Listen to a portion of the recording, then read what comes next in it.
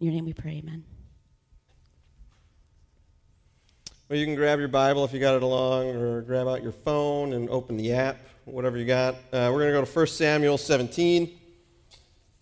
And before we get there, we're going to think about perhaps this really familiar story in Scripture. Perhaps it's familiar to you. Perhaps even if you didn't read the Bible, you've heard of the story. Often, David and Goliath is even used in leadership books to try to give encouragement, to challenge people, to overcome big obstacles that are in their way. Just like David had the courage to face Goliath, you too can face the giants in your life.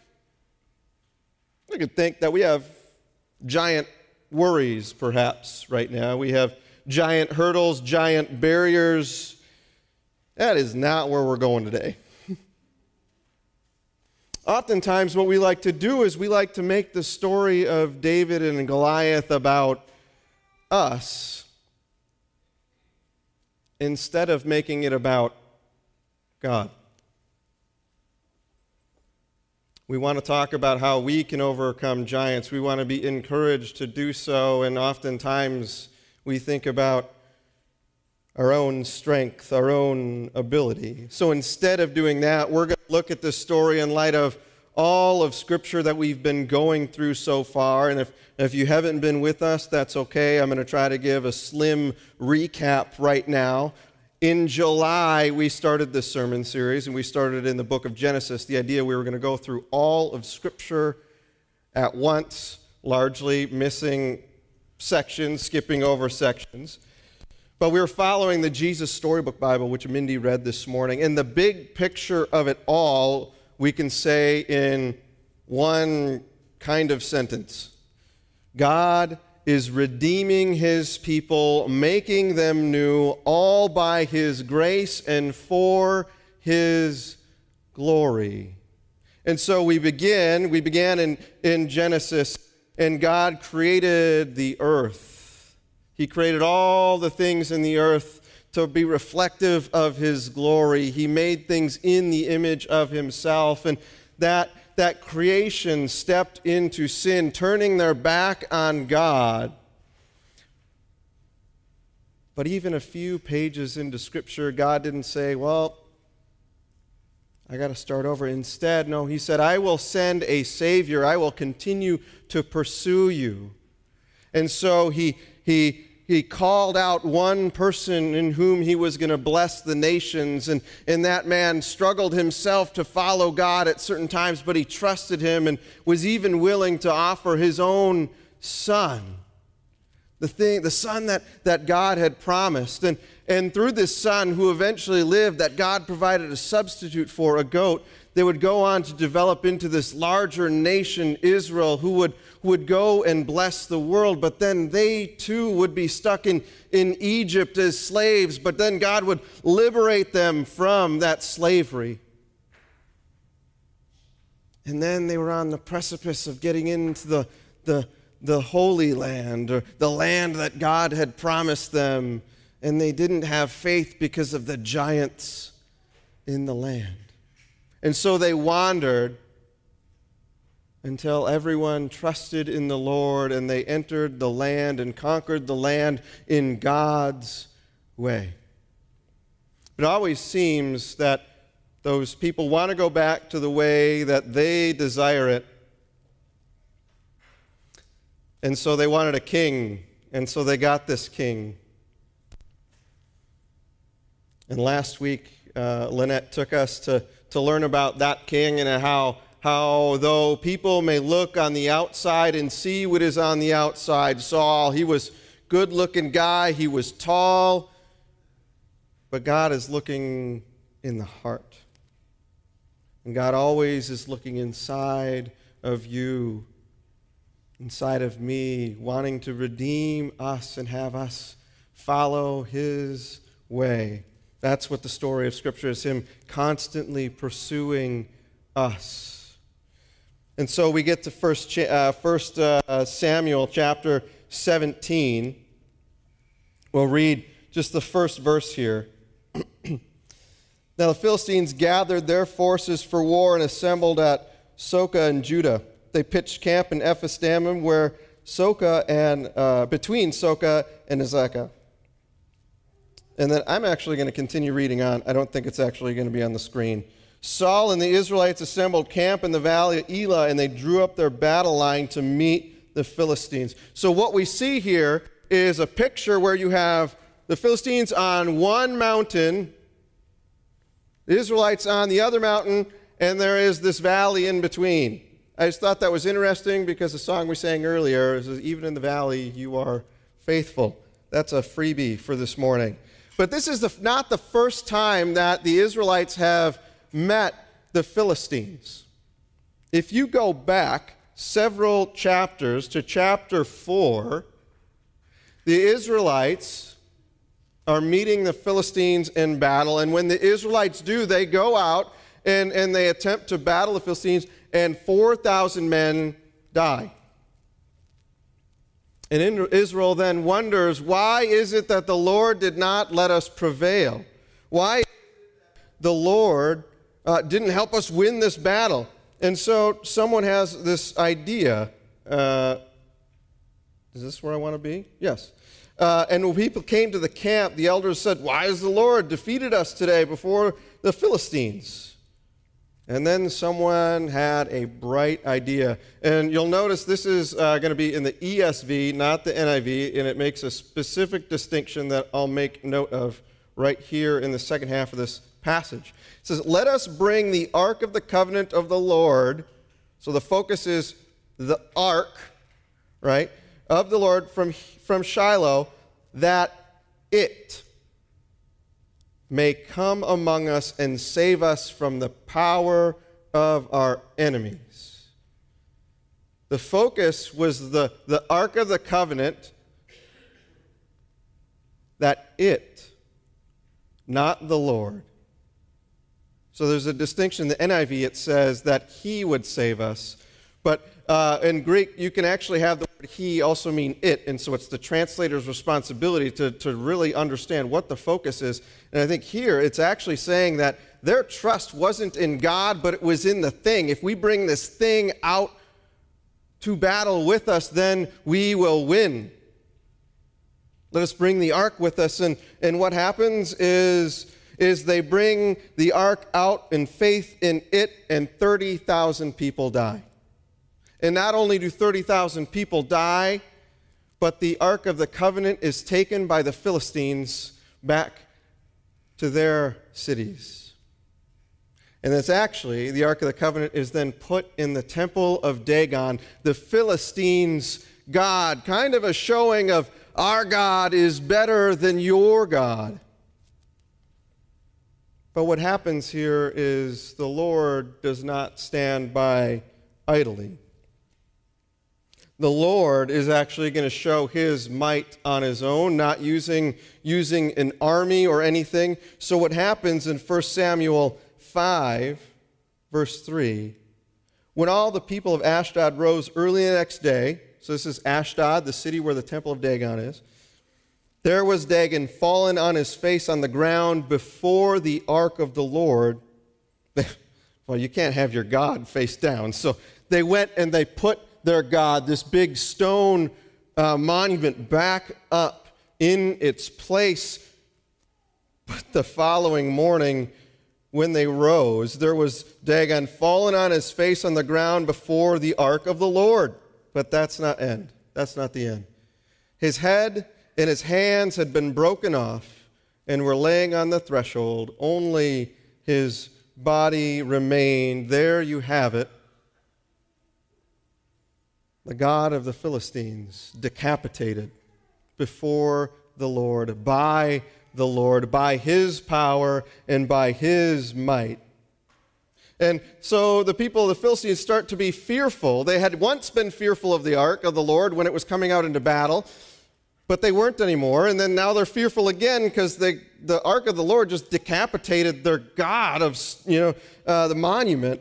And so they take it and they move it to a different city. Well, we don't want it here. We'll move it to the other city. Well, what happens is those people in that city start getting boils and start getting sick. And so then they move it to another city, and then those people get sick, and they're like, okay, we got to get rid of this thing. For this God is more powerful than we perhaps imagined. And so they said, well, here's what we'll do. We'll take the Ark of the Lord, we'll put it on a cart, and we're going to put some horses, some cattle that have never really pulled before. They haven't been trained to plow. It's like, we're going to put some milking cows and hook it up to this cart, and if it goes back exactly to Israel, we'll know that it's their God at work. And what happens is these milking cows, these cows that are not used to pulling, turn directly towards where Israel is and walk straight there without turning to the right or to the left. Though the people of Israel had perhaps placed their trust in the ark of the Lord rather than God, it was the Philistines who were really finding out who God was and how powerful he was. And when the ark returns, Samuel calls his people to be faithful to God, to turn away from their idols, but to trust in him alone. And sadly, as the story of Israel goes, often their trust then starts with something else. And that's why we went to chapter 16 last week, and we saw Israel's trust being put on a king rather than on God. So we're going to return now back with that in mind. I want you to keep that in your back of your mind. The head of the god of Dagon, the Philistines' god, decapitated. I want you to keep in mind that God doesn't look at the outside of an individual, but he looks at the inside of the individual. He looks at the heart. What you can see on the outside might look great, but what you have to remember is the Lord looks inside. All right, so we're going to go to 1 Samuel 17, starting at verse 4. Now the Philistines, not there. Here we go. A champion named Goliath, who was with them from Gath, came out to the Philistine camp. His height was 6 cubits and a span. He had a bronze helmet on his head and wore a coat of scale armor of bronze weighing 5,000 shekels. That's 125 pounds. Okay? On his legs he wore bronze greaves, and a bronze javelin was slung on his back. His spear shaft was like a weaver's rod, and its iron point weighed 600 shekels. His shield bearer, he had someone to carry his shield, was ahead of him. Goliath stood and shouted to the ranks of Israel, "Why do you come out and line up for battle? Am I not a Philistine? And are you not the servants of Saul? Choose a man and have him come down to me. If he's able to fight and kill me, we will become your subjects. But if I overcome him and kill him, you will become our subjects and serve us." Then the Philistine said, "This day I defy the armies of Israel. Give me a man and let us fight each other." On hearing the Philistines' words, Saul and the other Israelites were dismayed and terrified. Goliath, a champion, actually the only time that word is used in the Old Testament. A champion, literally a man between two armies, right? He stood down in the valley. He was a man between two armies. He was 9 feet tall. His armor alone weighed probably about as much as an Israelite. He had a spear that was so enormous, it was considered a weaver's rod, or beam is another translation for that word. The spearhead alone weighed 15 pounds. I don't know how many of you split wood. I know we've been talking about this at cadets. right? Different types of axes and splitting mauls and so on. And if you've ever tried to use like a 6-pound or an 8-pound splitting maul for a while, it is taxing. And here this man, this champion, Goliath, has a 15-pound spear. He is no small man. And from the outside, looking at the outside, the exterior of this individual, it would seem that he is an invincible person, an invincible character, and you would expect the Israelites to see the exact same thing. And that's what we read in verse 11. On hearing the Philistines' words, Saul and all the Israelites were dismayed and terrified. Israel sees the same thing and operates out of fear. The people become terrified. It wasn't the first time that Israel had been terrified of tall people, of large people. Back when they were wandering the desert I alluded to earlier, they sent out the 12 people to check out this promised land that God was going to bring them to, and they said, man, the cities are fortified and the people are huge. And 10 out of 12 of those people came back and said, we probably can't do that. They stand in fear. And then the story that we just read this morning of Goliath coming out and challenging takes a turn because we come out and we see a boy in a field. The story turns and focuses in on David as he's tending for the sheep while his brothers were off to war. And his dad says, hey, why don't you go down and check on your brothers? It's only a small 15-mile journey for you to go. And so David runs in the morning, half marathon maybe, right? A little over that, to get to go check in on his brothers. He gets there, and well, actually, before he got there, his dad said, make sure to bring me back a souvenir. Bring me back something that shows that your brothers are well. That's what that was. And so he goes on this journey, and he gets there, and this man comes out once again, this Philistine man, this man from Gath. And his voice rings out through a 1,000-person encampment, challenging the Israelites again, as he has done day after day after day, with a voice that is so booming that not only the people that are right in his near area heard, but everyone heard in that whole encampment. Him yelling. And just think about it. Here's David in the encampment checking on his brothers, and he hears this booming voice as if a loudspeaker is going through. And perhaps this is the first time that David hears the name of their own God being ridiculed. The name of their own God being used in a way that they wouldn't use it. That the name of God would be blasphemed in the people of Israel as well. And David wonders, how are you even letting this person do that? How are you letting this person talk about our God in this manner? And it really comes down to a matter of perspective. David, he probably had no idea who Goliath was and what he looked like or anything like that, but he did know who his own God is.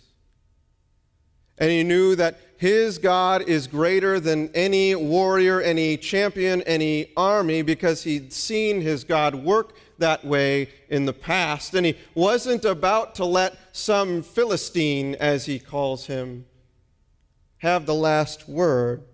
And so this starts making its way through camp because his brothers are like, just go back to the field and be quiet. You don't know what you're doing.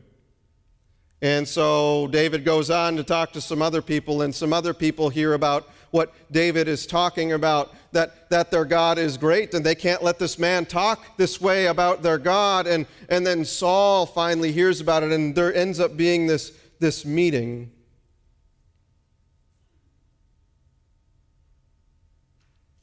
This meeting between the king that was in place, and the king who was to come. That's what this last week that we looked at was all about. It was how David was chosen among Jesse's children to be the next king. So let's see this conversation that David has with Saul. David said to Saul, "Let no one lose heart on account of this Philistine. Your servant will go and fight him." Saul replied, "You are not able to go out against the Philistines and fight him. You are only a young man. He has been a warrior from his youth." But David said to Saul, "Your servant has been keeping his father's sheep, and when a lion or bear came and carried off a sheep from the flock, I went after it, struck it, and rescued the sheep from its mouth. When it turned to me, I seized it by its hair, and I struck it, and I killed it. Your servant has killed both the lion and the bear. This uncircumcised Philistine will be like one of them, because he has defied the armies of the living God. The Lord who rescued me from the paw of the lion and the paw of the bear will rescue me from the hand of this Philistine." Saul said to David, "Go, the Lord be with you."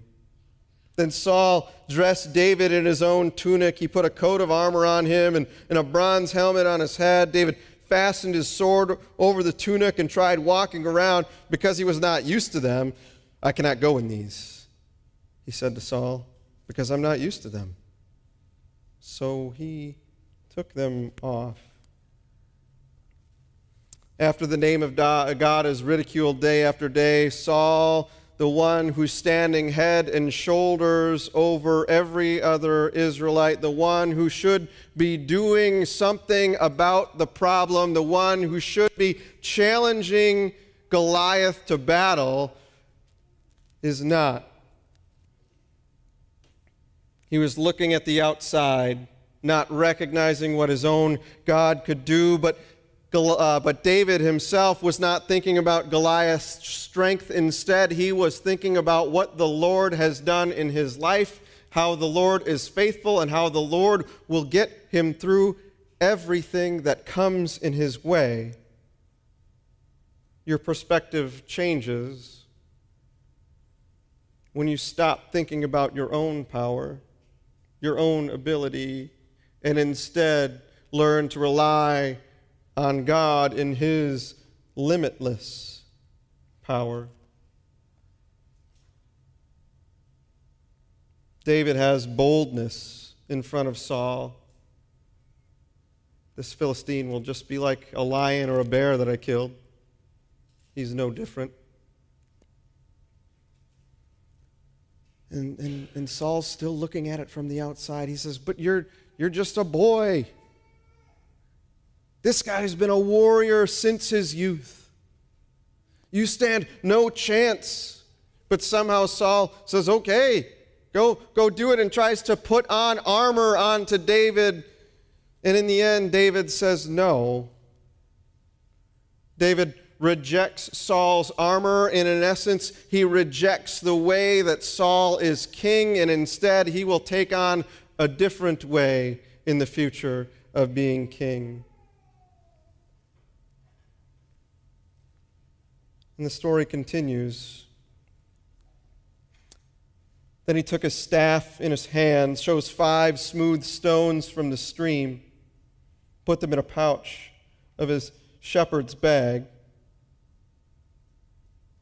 and with his sling in hand, he approached the Philistine. Meanwhile, the Philistine, with his shield bearer in front of him, kept coming closer to David. He looked David over and saw that he was a little more than a boy, glowing with health and handsome, and he despised him. He said to David, "I am a dog that you come to me with sticks?" And the Philistine cursed David by his gods. Come here, he said, and I'll give your flesh to the birds and to the wild animals. David said to the Philistine, you come against me with the sword and spear and javelin, but I come against you in the name of the Lord Almighty, the God of armies of Israel, whom you have defied. This day the Lord will deliver you into my hands, and I'll strike you down and cut off your head. This very day I will give the carcasses of the Philistine army to the birds and the wild animals, and the whole world will know that there is a God in Israel. And all those gathered here will know that it is not by sword or spear that the Lord saves, for the battle is the Lord's, and he will give all of you into our hands. As the Philistine moved closer to attack him, David ran quickly towards the battle line to meet him. Reaching into his bag and taking out a stone, he slung it and struck the Philistine on the forehead. The stone sank into his forehead and fell face down on the ground. So David triumphed over the Philistine with a sling and a stone. Without a sword in his hand, he struck down the Philistine and killed him. The Lord is not saving with the sword and the spear. David just slings a stone, and Goliath is taken down. You know, it's interesting that if you look through the laws earlier on in Scripture, the Levitical laws, anyone know what the punishment for blaspheming God is? Stoning. So, Goliath, who is blaspheming God and blaspheming the armies of the Lord, is stoned to death. And then he's finished off with his own sword, decapitated, within a matter of chapters.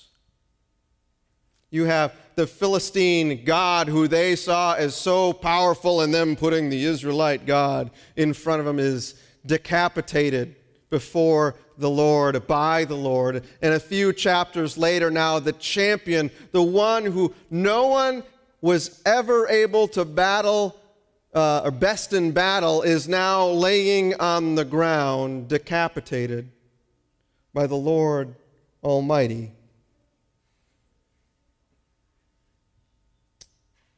Dagon and Goliath, the Philistine God, the Philistine champion, are no match for God. No match for God. God's power is so much more than what we could imagine, and trusting in that is the only way that David was able to succeed in battle.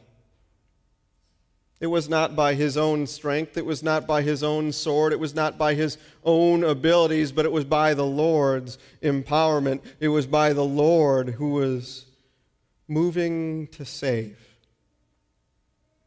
Something that's often so familiar in Scripture, where God moves to save his people, not by sword and not by javelin.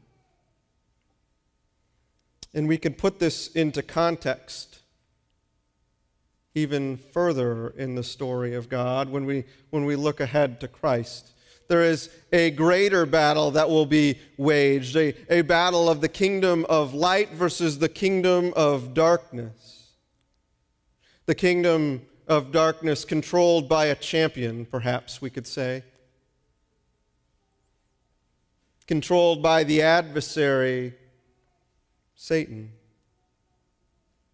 And as much as that champion wants to cause us to look past God's might, to cause us to look past God's glory, to cause us to do what we desire, to put ourselves in a position to do what we want to do, perhaps to put us in a position where we blaspheme God, where we walk away from God, where we would not pay attention to him.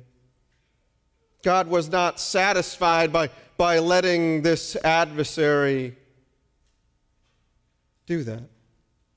So instead, we would have someone else who would come and be exalted as king, someone too who would come from the same town as David. He would come from Bethlehem.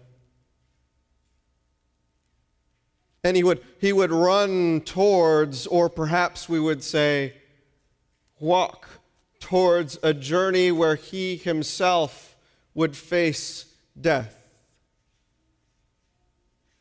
This improbable champion who died on the cross would rise from the dead, defeating our two biggest enemies in the world: the enemy of sin and the enemy of death. This is a story that's more than just being about being brave and facing the giants in your life. Instead, it's a story of God, of trust in God who has immeasurable power, a trust in God who has unending love, a trust in God who will get you through improbable and impossible challenges that lie in your way.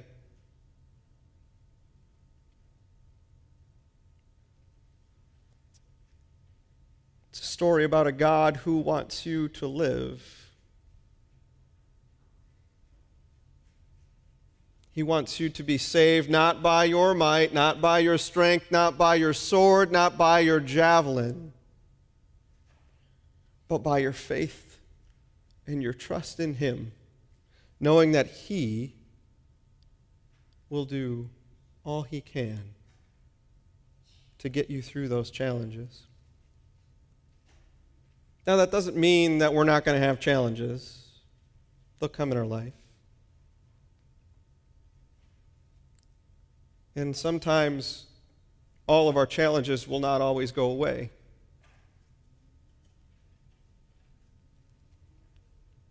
But I wonder if we could somehow take on the mindset that David had.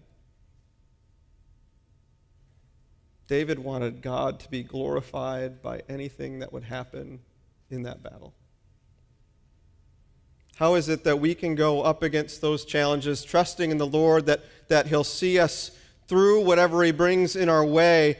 But even when we continue to struggle in the midst of the difficulties and the giant circumstances and the giant pandemic and the things that seem so insurmountable, how can we go through that together and desire God's name to be glorified in that process? That He would become so great and He would become so honored even in the struggle that we experience.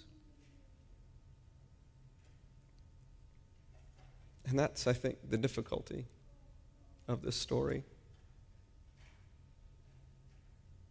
Because it's easy for us to say, I trust in God, and I trust and I know You're powerful, and I know You want to save, and I know You'll see me through this.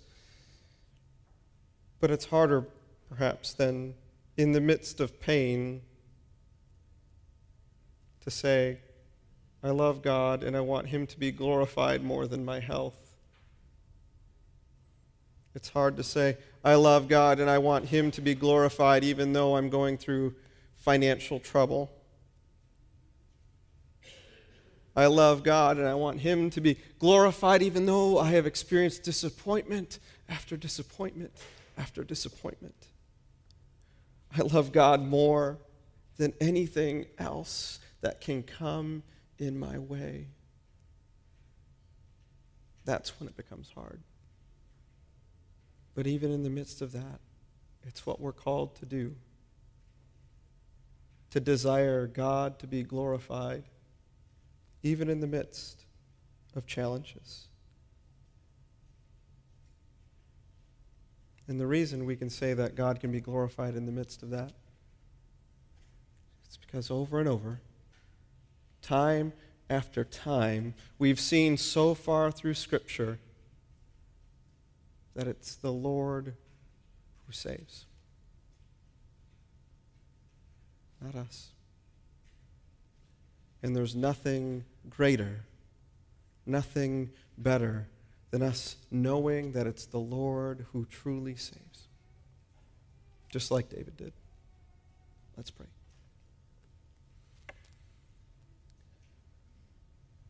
Lord, we thank you that this story is more than just about facing giants and having courage. We thank you that this is a story about you who saves, not by javelin or spear, but in other ways. We thank you most of all for Christ, by whom you saved us from sin and from death just by having faith and trust in you, even in the midst of difficulty of circumstance. And so we pray your Spirit would embolden us. Give us faith when we don't feel like we have any. Help us to trust when we don't think we could do that either. Empower us each and every day with what we need to get through each and every day. It's in Jesus' name we pray. Amen. This time I invite the worship